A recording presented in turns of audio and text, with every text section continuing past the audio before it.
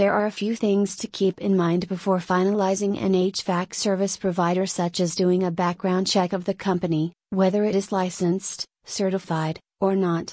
And always choose a reputed company for service, as they have dealt with this kind of problem before.